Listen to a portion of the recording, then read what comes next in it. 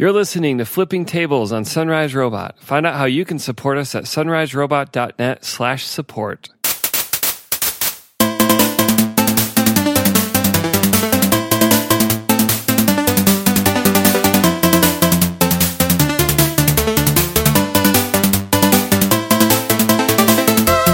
Hey, welcome to episode 111. We're 11-1 here at Flipping Tables Industries. And I'm one of your hosts, Michael Edwards. And I'm your other host, David Lyons. And that has to be among the nerdiest jokes ever on the show. Thank you so much for that. It just occurred to me. I'm glad they put that in the movie, too, because Yeah, it's kind of important. So we got some follow-up, and our first bit of follow-up, of course, is the Apple versus FBI, which, when this episode is released, the court date will have happened that day, but obviously, since we record in advance, we can't talk about that. But there's been, a steady stream of little tidbits almost every day about this thing. Usually it's just the amped up rhetoric of terrorists versus, no, you're dumb, this is going to destroy society. But, we have a, new, like New York Times and The Guardian and some other places sort of been documenting the sort of backlash against the FBI. Maybe that's a little strong way to phrase it, but there's been a kind of a public outcry of like, don't ruin this. Well, I think it's good that there are a wide variety. Like, it's industry people, it's private security people, and then there was was it the mother of one of the victims, I think, was like, yeah, don't do that. Don't make everyone else less safe for this. And then one of these things that's in the show notes is the former tech czar which is such a weird title, of the United States was like, yeah, don't do this. It's like, for one, this is dumb, this won't work. And for another thing, just give the phone to the NSA, they'll figure it out. So I just love that there's this huge smattering of different people who are all in agreement that this is a bad idea. Yeah, and I mean, the NSA is well positioned not to care about this court precedent because they don't operate trying to prosecute crimes in the U.S., so they don't need admissible evidence. So they're like, whatever, we'll have our 0 days. We'll just have a party over here. Yeah, and then so one of the other developments real quick in this case is that the FBI at the last second, well, the Department of Justice, I guess, is also part of this case. It's all the executive branch. They last second asked the court, hey, can we use witnesses? We want to have witness testimony. And I'm not a lawyer. I don't know the legal shenanigans here, but one set of reporters is saying this is a sign of weakness in the government's position, that they don't think they can just win on the merit of their legal arguments. They want to bring in some scary people to say how much they need this and blah, blah, blah, blah, blah. But this also means Apple gets to cross-examine and also bring their own witnesses, so they can bring engineers and security experts that are just going to be like, don't. But it's kind of a dick move by the government because they're doing this at the very last second. We are days away from this court hearing, and I think in some courts, trying to do this kind of shenanigan at the last second can make a judge really angry with you. Now, I don't know if this judge is kind of bought by the executive branch or really, really sympathetic, and so that's not going to happen, but we'll see. That would be bad. But I do... I'm with the general public response that it's weird at the last minute to be like, well, we've made all of our legal arguments. Now here's a crying widow to really make you, side with us. That just seems very, I don't know, markety. It's like, oh, well, we don't have the facts and we don't have really any kind of evidence that there's something we need. So we're going to trot out some gloom and doom naysayers, and I don't know. And the fact that Apple also then gets to bring out witnesses, it just seems like playing Russian roulette with 5 bullets in there and just being like, no, I'll go first. It's fine. Yeah. So I still don't know how this is going to turn out with our legal system, but I imagine no matter what the result, this will be appealed straight up by whoever loses. Yeah, you always think of that as something that private citizens or corporations do, but I suppose if this goes in Apple's favor, the FBI can also appeal it, just like any other organization or individual would. Yeah, unless they're so sure they're going to lose that they don't want the precedent against them. Yeah, to get it like double set in stone, like you lost and then appealed and lost. Yeah, I agree. But that's all the time we'll spend on that. Yeah. There's a lot of interesting links in the show notes, which you can find at sunriserobot.net/flipping table/111 for episode 111st. And so go read those. And by the time you're hearing this, the court case is that day. So there you go. I have something totally unrelated that I just had to mention because when it happened, I said, this is such a bizarre confluence of things happening in my life. So I was scrolling through Twitter and, there's now a promoted tweet like every 3 tweets. I swear to God, there's so many. And there was one from Google that was a video produced by Reddit of Steve Wozniak saying the garage is a myth. And I was just like, what are all these things? Like, was this like the you're a wizard Harry level exactly. Yeah, it was just all like, I was like, how did you guys all end up on the same side of this discussion that you were able to collude in this way? So it's I guess Reddit does a series about like formative moments in these tech giants, influential tech people in their life called Formative Moment or Formative. And they, for whatever reason, I guess they've partnered with Google Compute Engine to do this. Huh. And so that's how they got together. But then it's on Twitter and it's Steve Wozniak and he, it's like a little 7-minute movie. I threw the link in the show notes. And it's cool. It's Woz being Woz. He's kind of just like, no, we didn't like hang out in a garage because that's dumb.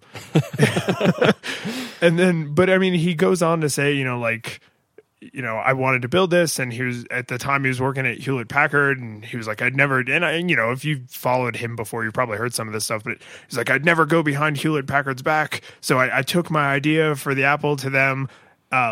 6 times they told me to get lost.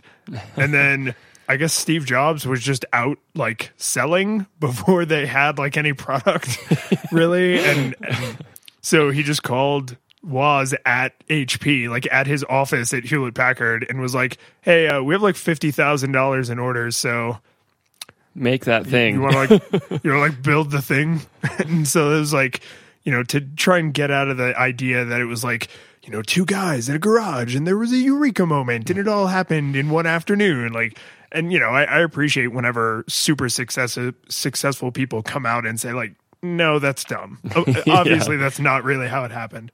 But, I was just completely blown away by the fact that one, all of these weird people are like pulling in the same direction in this case. And 2, that I actually saw a promoted tweet worth like giving a crap about. I was like, I don't even know what to think about my life anymore. So that's all the follow-up / little tidbits we had for 11D1. Let's get into the show. So you have this Instagram news. Basically, Instagram has decided they love what Twitter is trying to do with their lives and what Facebook did a long time ago. And the timeline is going to be an algorithm now. So it's not going to be reverse chronological. It's going to be what they decide they think you should see. Yeah, this is all terrible now. So there's a couple interesting facets to this, and the one I need to mention first is that I heard someone talk about this on another podcast, and they said, well, what I normally do when I scroll through Instagram is I go until I get a picture I've seen before, and then I know I'm caught up and I stop. I do the same thing. Yeah, I mean, that's generally how you would go through something that's in reverse chronological order, because then you get back to the past, present, whatever, and then you're done. But he immediately countered with, but I don't really care if I miss a lot of that stuff. Because if you follow like NASA and like some like coffee lovers and like, beautiful mountain vistas, like if you don't see every single one, I feel like that's a little different than missing like updates from your friends and family, and Yeah. maybe businesses you follow. Like on Twitter, a lot of people use Twitter to connect directly with services, uptime reminders from like SaaS companies and that kind of things. Like you actually want to see every single one of those. So my concern with Instagram is people probably really won't mind that this much. Like it's going to be a little like, oh, I liked when it was reverse chronological, but then they'll just kind of be like, if I miss a picture, I miss a picture. But then that will set the dangerous precedent for other services that have, purity in their feed to be like, oh, let's screw ours up too. Yeah. Well, and I don't like the thought that there's going to be some feedback loop where I like one person's photo and now it's like going to be featured every time I open the app. And I'm like, I like that photo. It doesn't mean I'm going to like their next one. And I don't necessarily want that much interpretation laid on my behavior. I follow the people I chose to follow, and some people are boring 90% of the time, but then that one photo shows up that is just right, and I don't know that their algorithm's gonna show me that photo. Right. And this is something I honestly don't know if I've arrived at this conclusion before now, but this is why this bothers me about Twitter and Facebook and now Instagram and anybody else who says, oh, it's a pure feed, you see everything. Oh, no, wait, now we've changed that. Because then you have this moment where you're like, crap, you're going to make decisions based on a fragment of the truth.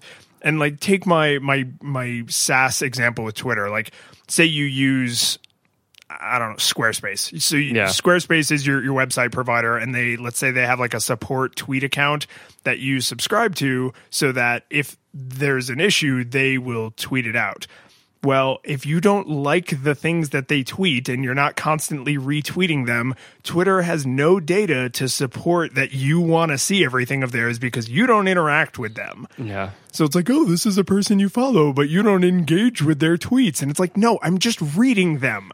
Yeah. Me reading them is my engagement. So are they going to add like an I actually read this button where I can flag everything? And I'm like, I didn't heart it and I didn't retweet it, but I did read it.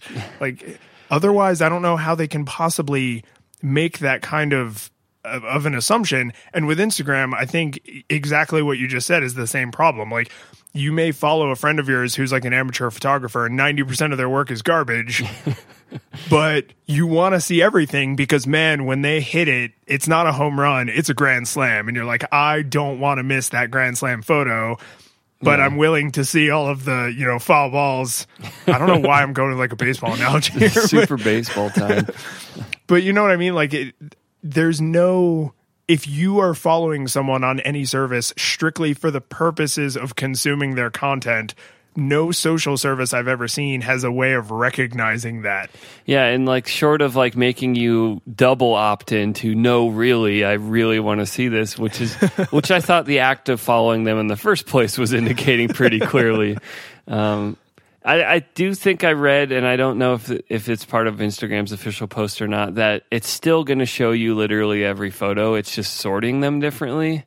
Right. And maybe that makes it okay, but I'm with you. I like to use I've seen this before as the indicator. Okay, I went through my stream. Yeah, and I mean, I already know one of our listeners who's very outspoken about not being a completionist is going to @reply us when the show launches on Tuesday and be like, you're both terrible completionists. But why not let us have the choice? Yes, there are so many ways you can follow a million people. And like, I don't know about you, but every time I start to follow too many people on Twitter, like I get up over like the 200 mark, I just end up seeing the same crap over and over anyway, because you retweet something and then 70 other people retweet it. And I'm like, there's a thing I already saw.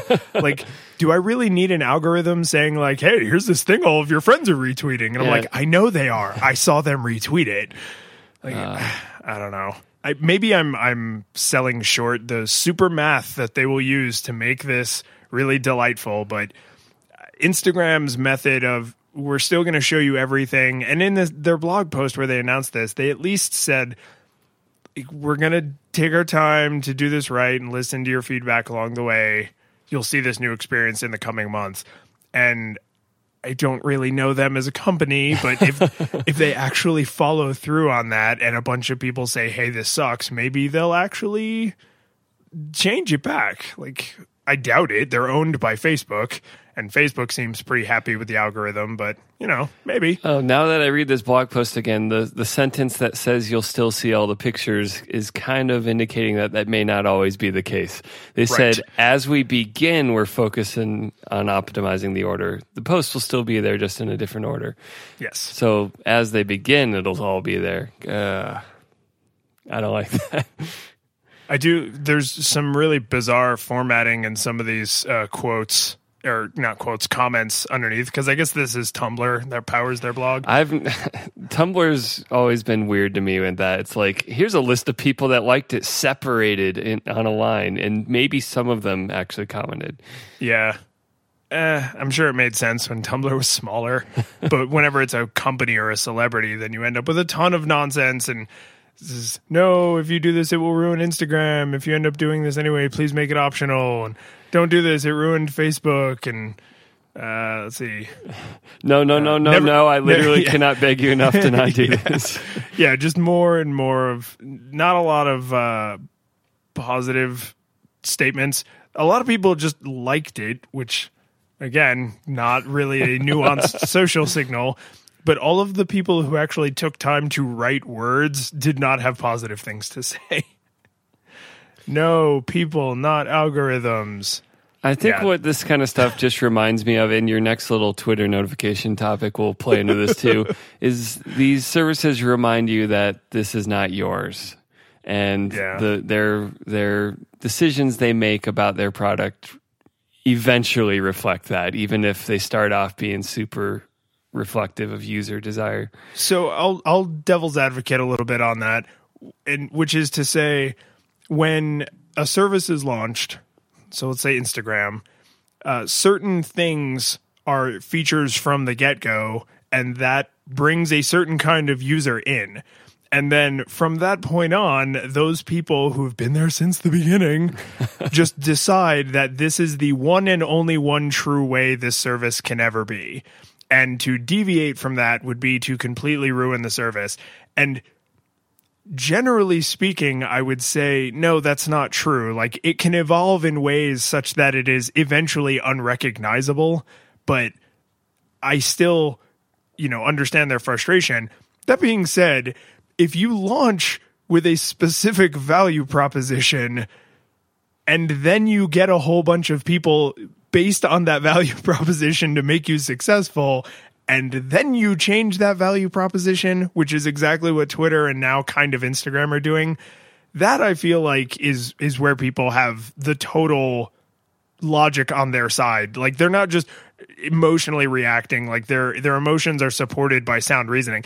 Like, when Facebook went algorithmic, I don't think at any point Facebook ever said, like, we'll show you everything everyone you've ever friended has ever said. Like, that was not their value proposition. So when they changed that, people were caught off guard. Some people were upset. Some people, I swear, still do not know this is happening. But Facebook is fair in saying, like, yeah, that's not what we were selling, so deal with it. Facebook's kind of the poster boy of doing whatever they want and weathering whatever storm, because they're like, whatever, all 7 billion of you will be back. That's true. And every social service wants to be Facebook, right? Whether it's in functionality or at least in success, they just want to be as successful as Facebook. But Twitter, who's, said a little while ago, like, hey, we're going to try this algorithmic thing out, guys. Please, the 30 million people who are actually humans who use the service, don't go anywhere, okay? Because the other 300 million of you are bots and RSS feeds.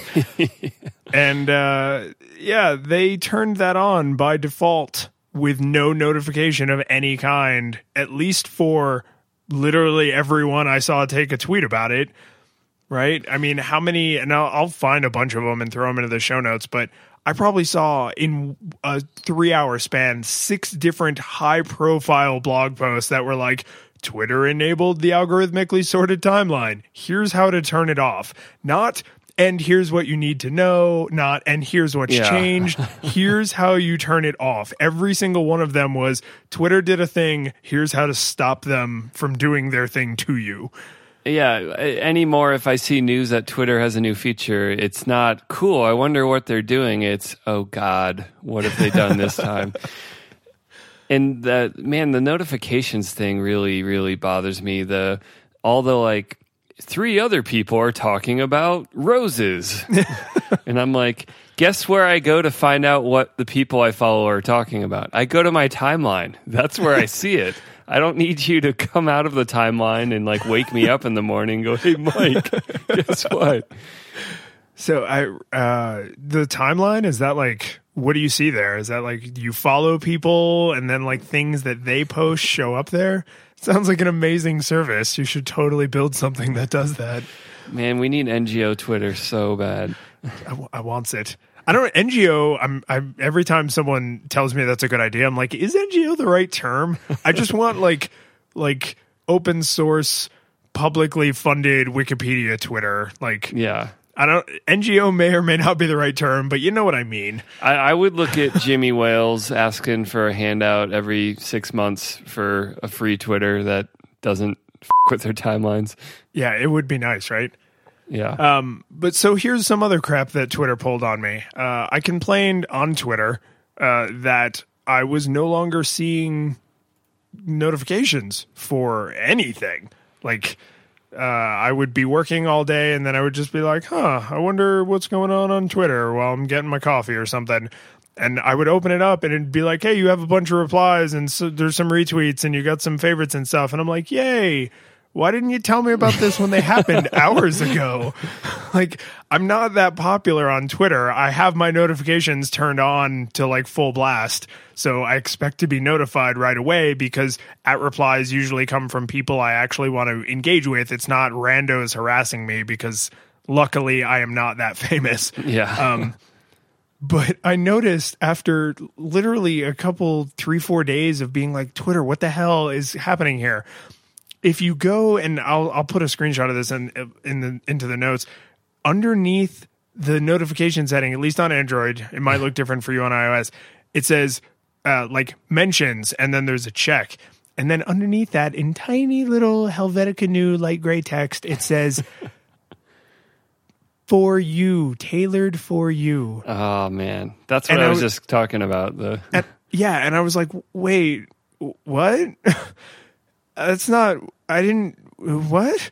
So then, of course, if you press on that, not on the checkbox part, but on the word part, that in no way indicates it leads to other things because it never did before and nothing has seemingly changed, then it says all stuff tailored for you or none or off.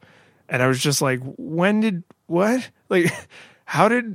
you decide to do this? Why was I not consulted or informed? And, come on, Twitter, just knock it off. This has definitely changed because I just went through my settings and they're all tailored for you. And that's why I miss things. Yes. Okay, so this is exactly they I didn't know they changed that. Yeah, they at least screwed iOS people the same way they screwed Android people. That's nice, I guess.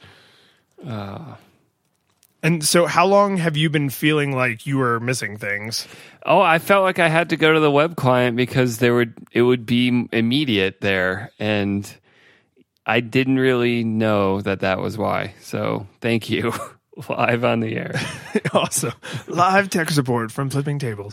But I mean, this is exactly what Facebook did, where they just arbitrarily started changing stuff with some of it being public and some of it not. And they do these experiments and they're like, And again, to me, this all boils down to the value proposition. Everyone who uses Twitter uses it because of what Twitter does. So to change those fundamental things is to break Twitter. And that's not to say that the thing they change it into can't be 1,000,000 times better.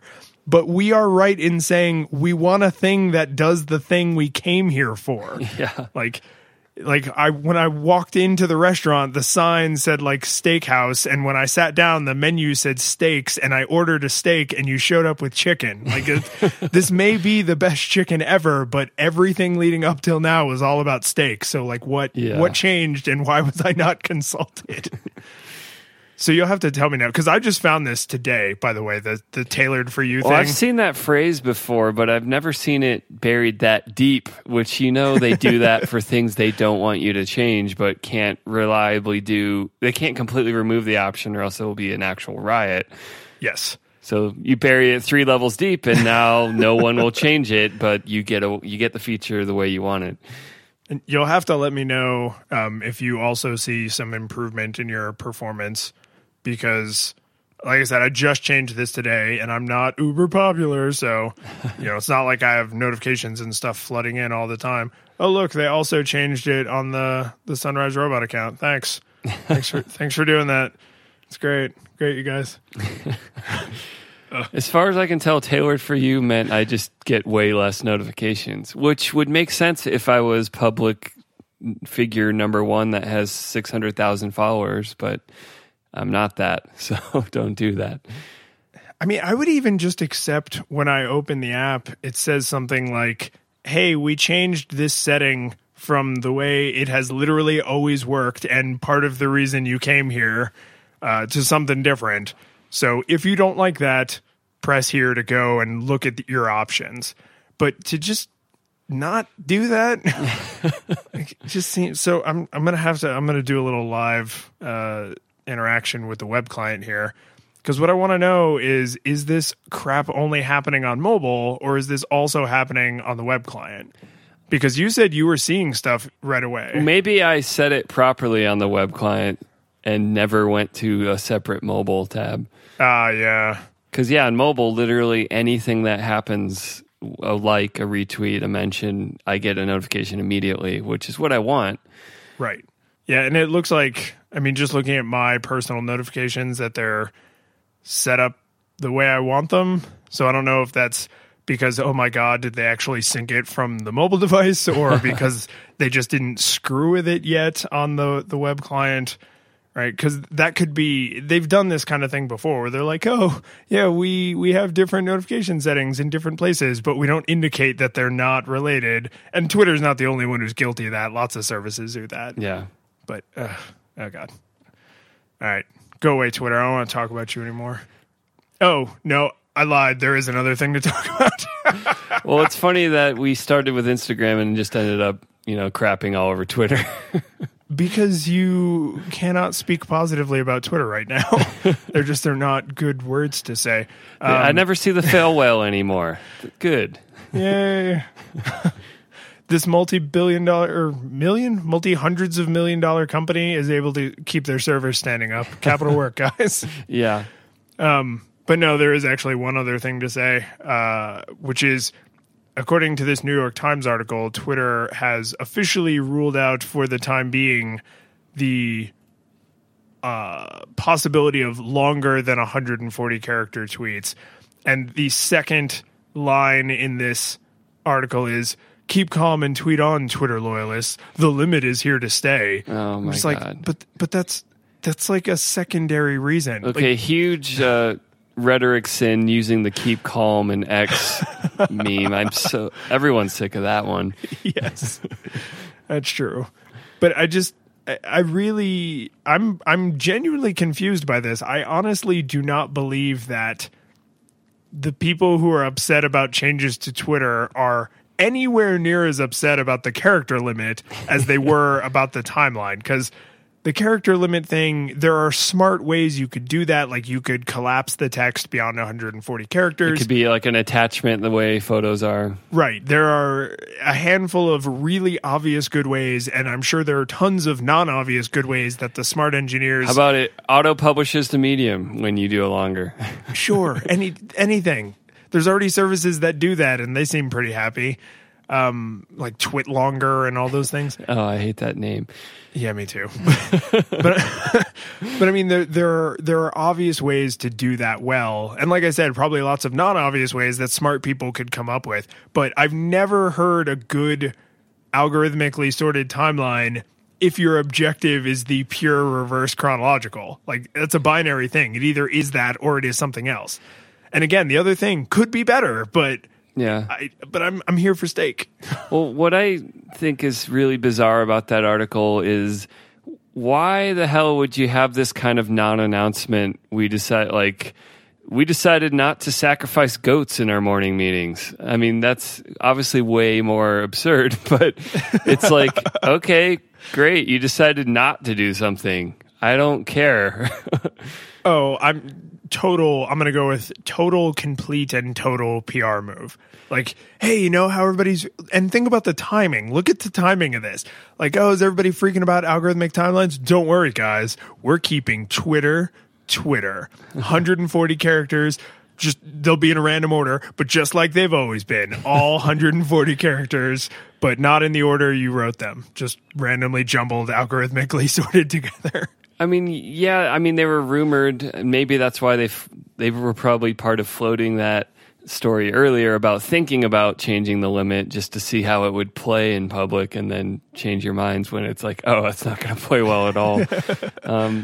But I don't know. It just seems like a waste of time to spend cycles telling us what you're not going to do. Unless, I guess the PR challenge was that bad for them that they needed to set the record straight.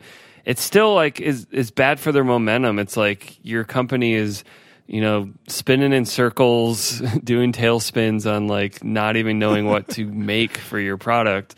And this is one more article of like, we don't know what we're doing. But I think Twitter has, and every company that gets to this size, like they tend to, like Silicon Valley companies, they tend to get to a point where they are no longer trying to communicate to you and I and the loyalists. They're trying to communicate stuff that's valuable to the regular people. And this actually appeared in the print New York Times. So that means that someone was like eating breakfast before they went to their like cubicle and was like, spouse, before I head off to work for today, did you notice Twitter is going to stick with the 140 characters? Excellent. Capital work, Mr. Dorsey. And then they folded the paper up. I was just going to bring that up, that it also means you have to read Mr. Dorsey, which just makes me think of Pride and Prejudice, which was Darcy, but close enough. Yeah. So I don't know. This very much seems like you would not communicate with hardcore Twitter people through the New York Times. Yeah. Well, and not every company should be like Apple, but why do you have to have all this stupid nonsense in the public about your features? Like, make the right decision and go with it. Like, we don't have to hear about all the like 15 dead end versions of the iPhone they probably design every year that they decide not to make. Oh, yeah. Well, or like if you're Google, then you share a lot of what you're working on because your goal is to attract smart people that find that kind of thing interesting. They're like, hey, we're trying to make it so people don't age anymore. Here's all the weird crap we've tried that doesn't work. And then, bizarre scientists are going to be like, oh my God, I want to like go work there. But nobody looks at this post from the New York Times about Twitter and is like, oh my God, this is such an engineering conundrum. Yeah. How would we get more characters onto the page? Well, I just think if I'm not an investor, I don't have any stock with any company, like I would look at this and be like, Twitter doesn't know what the hell it's doing. I'm not going to bet on that company. Has the market basically been behaving that way? I think they have. Yeah, that Twitter doesn't know what the hell they're doing. This doesn't help, though. No, it does not. I mean, you can't just be like, hey, we could give everyone a free pizza if they sign up for Twitter. Like, all this weird, like, appealing to the public reaction before you ship something. Like, I just don't think that's the way to do your product. Yeah, and I think you're right that Apple tends to take it too far, and sometimes in being like, yeah, we've heard you and we don't care. and this is what we're going to do, like it or not. Here's a symmetrical remote and you're going to pick it up upside down every single time. Tie a rubber band around it. I don't care. Yeah. But I think you can't completely live your development process in public, right? There has to be a point at which Well, you can't just say, hope for approval every step of the way, like from the Right. public. We're like, we don't know what it'll be like. Why don't you figure it out? what do you think it should be? And the thing that I think makes that backfire, even God, we really are crapping all over Twitter. The thing that makes that backfire even more is if you throw the tin can tied to the string out there and you're like, we'll listen to everything spoken into this tin can, and then people line up to say, don't do this, and then you do it anyway, and it's like, well, I don't. Okay, so Yeah. now you're just trying to get PR by acting like you listen to You your didn't actually users. want to hear from us. Yeah. That Yeah, reminds me you of were like, either hoping no one would say anything or that we would all agree with you, and then when we didn't, you just went ahead anyway. it reminds me of like something that one friend in your group would do, or to be like, hey, I want to go date this other person and I want to know what you think of that person. And you're like, oh, they're crazy. Don't date them. And then they do it anyway. And you're like, so why did you even ask me? You wanted to do it. You just want approval, but you didn't want an honest response. Yeah, that's like a way as you get out of high school and through college to know like who is starting to become their own person and who still completely needs the validation of others for like what they put on their toast in the morning. It's like, hey, I was thinking about dating your friend. Your friend seems pretty cool. And it's like, oh, that friend? Yeah, I mean, we took a few classes together, but they're actually an axe murderer. Like they literally kill everyone they date with an axe. And I'm like, yeah. No, I think I'm gonna go for it. It's like, what could I have said to change your mind? Apparently nothing. Yeah. So Twitter, how many axe murderers does it have to be before we change your mind? Is that like how many licks for a Tootsie Pop? But with more axes. I guess the owl was on a tree, so you could chop the tree down and get your damn Tootsie Pop back. Let's move on. I'm sick of Twitter. Everyone is. So apparently, this group has gotten together behind what's his name, the guy from Napster, Sean something. Sean something. Oh my God, there's like every name in this article except his. Sean Parker. Him. Apparently, he is trying to do a new Drop thing. It's just Facebook. It's just Parker. Apparently, he's trying to start a thing called Screening Room, which is a service you pay money for, and then you get movies in your house the same day they debut in theaters. And this is actually, people have tried to do similar things to this before. I guess DirecTV tried to do a thing like this for a while, and there's been other little like services, and there's individual movies that have tried to do this, but he's trying to make this like a thing, like a standard. You pay for this service. If it's in theaters, you can watch it at home and on the same day. And he apparently got the backing of Spielberg and J.J. Abrams and Peter Jackson. And like creators of every great summer blockbuster. Yeah, I mean they seem to know what they're doing with movies. So it's hard to believe that if they felt like this was going to cut into ticket revenue but not be replaced by home revenue, that they wouldn't be okay with that. Because I mean that would literally be money out of their pockets, right? Yeah. And then, of course, there's always the people who are like, oh, but the theatrical experience. And it's like, yeah, that person's probably not going to do this.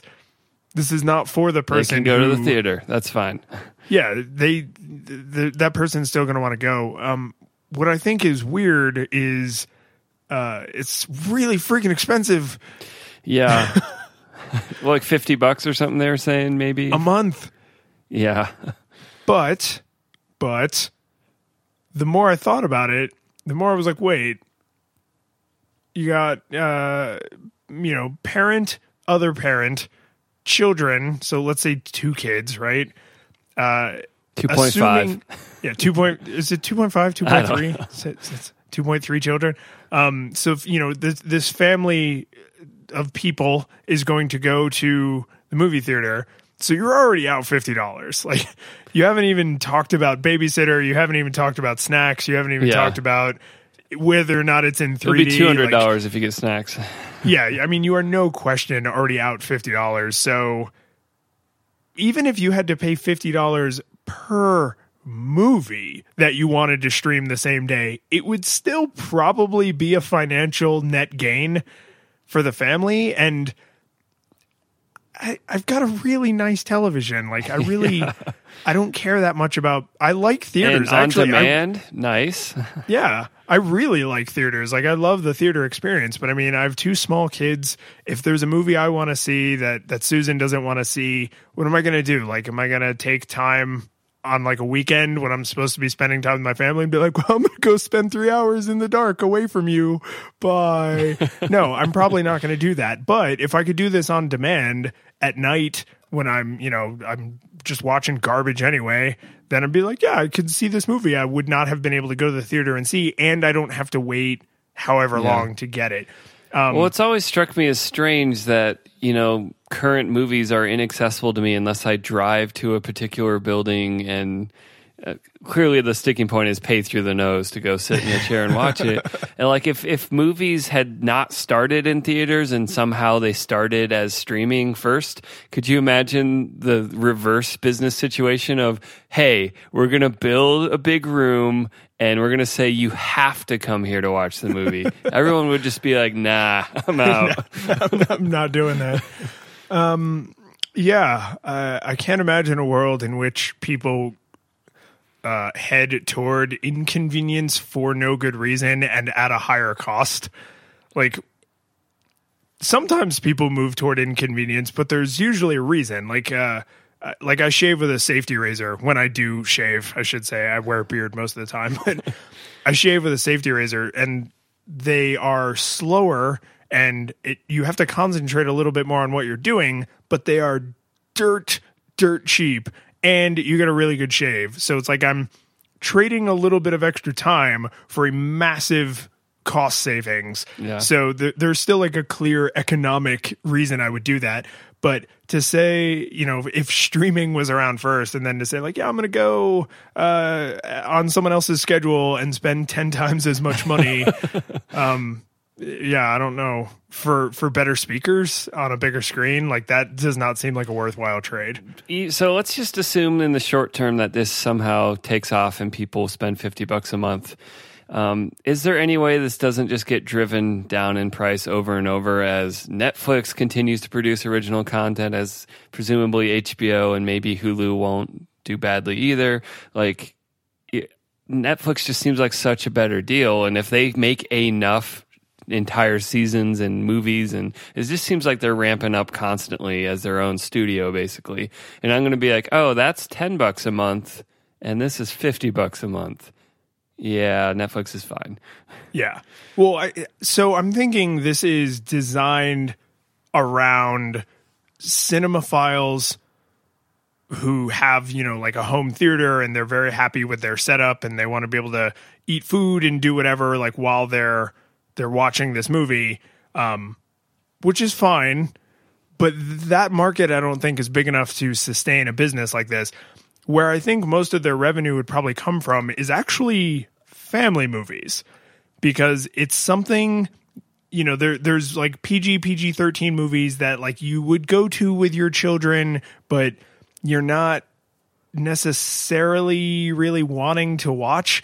And if you're a parent, like I'm trying to imagine my kids when they're teenagers, if my daughters were like, oh, we really want to go see this movie, and they're not yet old enough to go on their own, and I don't want to go see it, there's a chance if I had the disposable income that I would just pay the $50, which is less than it would cost for all four of us to go to the theater anyway, and then I don't have to watch it because they're home.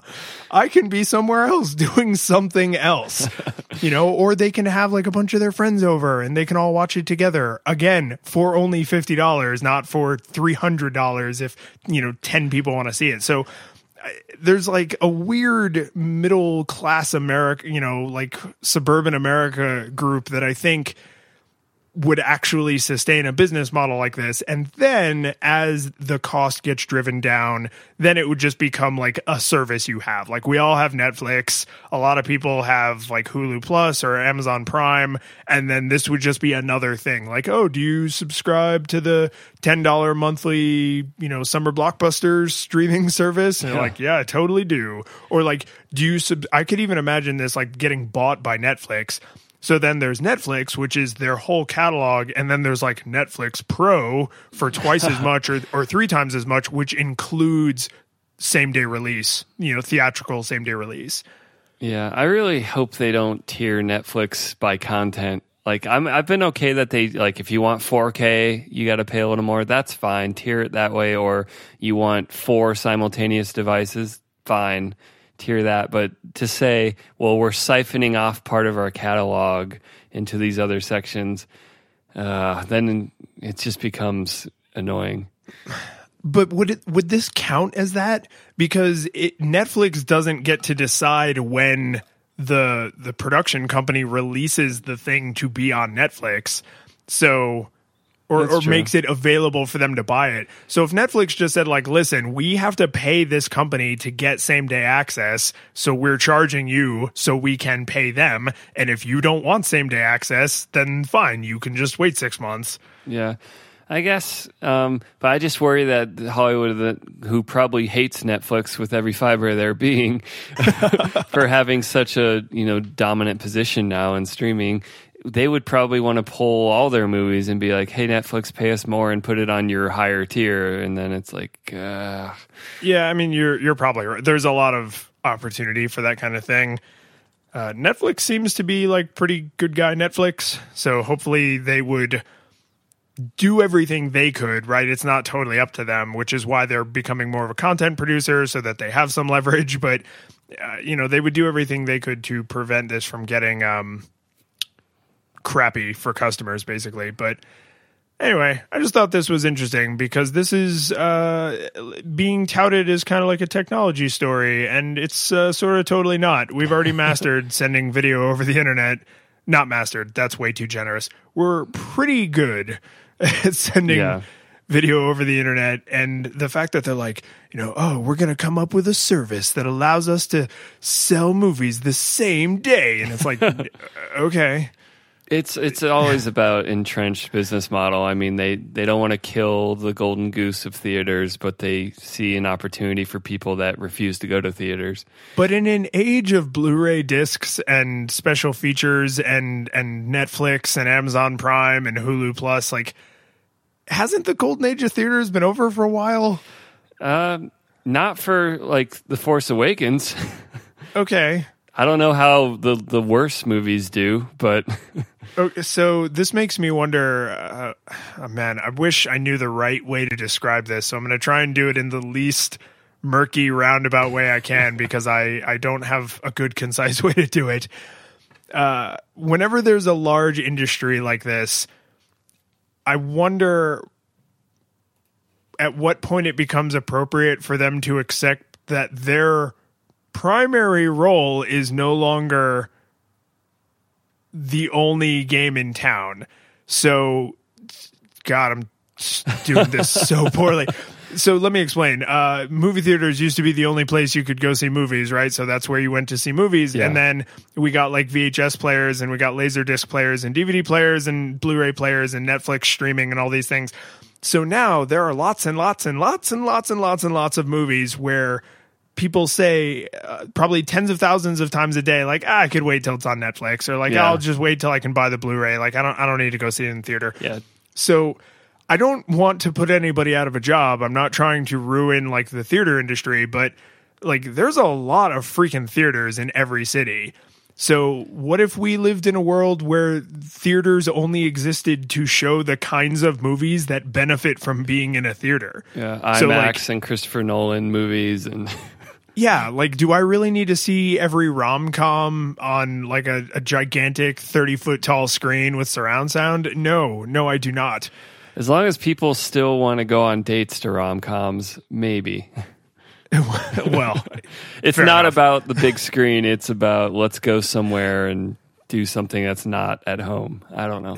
Isn't that what the whole Netflix and chill thing is all about? I know, but I was also thinking about like theaters as kind of a, not always rebellious, but kind of a teenage thing, whether rebellious or not. It's like, let's go to the movies and not be at home because your stupid parents are there. Yeah, but again, do we still need 20 theaters in town to support that part of the culture? No. 20 theaters that all have like 15 plus screens. So again, I always feel bad whenever I say this because I really don't want to put anybody out of a job, but like cable companies, movie companies, music companies, like they can modernize. Theaters, I don't, when you get to a point where people don't want to use the service you sell anymore, I don't really know what they would do. Would they just become a teenage hangout but not actually show movies? That's not going to work. I mean, I still love the theater and I hope it doesn't go away, but I agree. We don't need 50 of them. They don't need to be as ubiquitous as Starbucks or something. Yeah. I wish I could just say like, oh, here you go, theaters. Here's the thing you're going to do going forward that will keep you as a viable industry, but you're going to be pretty much completely different from the theaters of like the 1900s, right? And the early 2000s. You are now this different thing. Yeah. You now show The Force Awakens and you also let kids play video games on a 30-foot tall screen. Well, and I was just thinking because all the VR hype this year, which we already have our skepticism, but if that as a theater experience becomes better than any screen because it's immersive, then why would I want to go pay to see an IMAX screen when the one strapped to my face, once the resolution and quality is, good enough, like that's going to be better than any projection screen, theoretically. Yeah, I mean, and then it's hopefully a short jump after that to just blasting the light directly onto your retinas. Yeah. And that then we're getting dangerously close to putting knowledge directly into your brain, and that's exciting. But yeah, oh man, I feel so bad just being like, music industry, you suck. Nobody wants you around anymore. Musicians don't all have to be millionaires to make art. And it's the same thing with theaters. Just like, yeah, movies, sorry, I have a giant screen in my house with a good enough sound system. And if I want a bigger screen and a better sound system, I can get those things. And particularly with movies, because I'm starting to realize, like, not everyone can afford to have a big TV. Not everyone can afford to have a nice sound system. And I don't even have a good sound system. I use my crappy TV speakers. But if you can't afford a decent television today in an age of really, really good TVs for a very reasonable like amount of money, $400 you can get a good. Yeah. So if you can't afford that, there's no way you're going to a theater regularly. Right. I mean, right. That's fair. Like saying people should just watch these things at home, I don't think is unfairly discriminating against, like, well, what about disenfranchised groups that can't afford nice TVs? And it's like, well, how the hell are they going to theaters? Literally every tablet and phone can also play this stuff. Yeah. Yeah, you just hold the tablet or phone close to your face and then it's like it's gigantic. But yeah, I don't think there's really an economics argument to be made here that, like, well, theaters make it possible for people to see these films. And it's like, no, it actually makes it impossible for a lot of people. We don't talk about our jobs or former jobs much here, but it's kind of like the online versus face-to-face education. It's like, well, what are all the customers you're saying no to because you won't do online? Yeah. Yeah, that is always, oh God, you're right. We shouldn't talk about education because that'll be like its own entire thing forever and ever. But yes, whenever you make an unnecessary distinction, like, well, I'm only going to show this movie in theaters and only IMAX theaters and only IMAX 3D theaters. And it's like, well, okay, that's fine. That's your art. That's your vision. But you have now made it impossible for these other people who want to give you money to give you money. Yeah. And then let's face it, no movie, well, I don't know. You know a lot more about cinema than I do. Has any in recent times, has a movie ever gone to theaters and then not been available in some home format? Something. Either Blu-ray or DVD or streaming. Like, does that ever happen ever? No.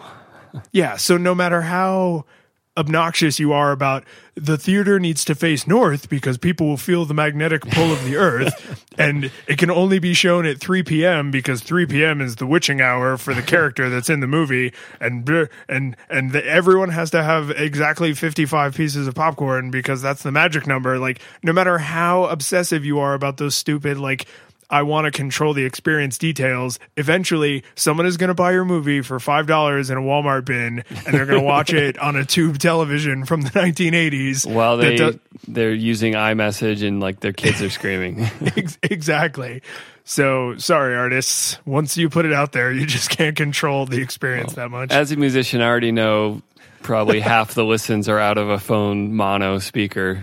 So yeah, right. Or so this must kill you. Like, how often walking around Denver do you see people listening to music with one earbud out? And it's like, are you mono mixing everything before you listen to it, or are you just cool missing half of everything? At least most popular music is all the important stuff is mixed in the center anyway, so they're not missing much. But yeah, that does kind of kill me. Oh, really? That stuff just comes out mono mixed to begin with? It's not actually mono, but it's like, two guitars playing power chords. One's on the left and one's on the right. So you're still hearing most of it the same.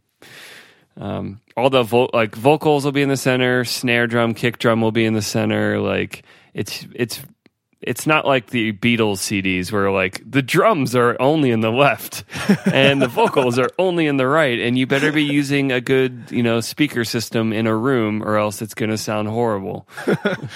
I'm sure there's some creative people listening right now who are like, but if I could control the experience, I would make it so that no one could ever enjoy my art wrong again. And it's like, that's usually not how this kind of thing actually works. Yeah. We have this whole crazy Slack and open source software thing, but I'm going to tease that for next week. So yeah, I think it's time to wrap it up because we did our weekly crapping all over Twitter, and I feel pretty productive right now. All right, let's do it. Thank you so much for listening to Flipping Tables episode 11. You can find links to all the articles we mentioned in our show notes at sunriserobot.net/flippingtables/111 or just 111. We love feedback, so hit us up on Twitter. Me and Lyons are both on Twitter. I'm at pseudo-Michael, which I've had to spell SUDO Michael. And Lyons, you are? At Lyons in Beta. So you can also support us directly. There's two different ways you can do that. You can do that with leaving us a rating and a review in iTunes. I know, everyone hates iTunes, but anything you do there, leaving a rating or a review really helps us get some more exposure with people looking for podcasts. So we have links to that if you go to our support page on sunriserobot.net/support. That'll take you directly to that page. You can also support us monetarily. We have a Patreon campaign. So if you go to patreon.com/sunriserobot, you can pledge dollars. And depending on the level you pledge, you might get your name mentioned at the end of Flipping Tables or every show on Sunrise Robot. And with that, I want to give a special thanks to Matt Mariner, Sean Byrne, Benji Robinson, Theatrical Release Cunningham, Carolyn Kraut, Cliff Lyons, Ido Abramovich, and Justin Edwards. We love you guys so much. So much.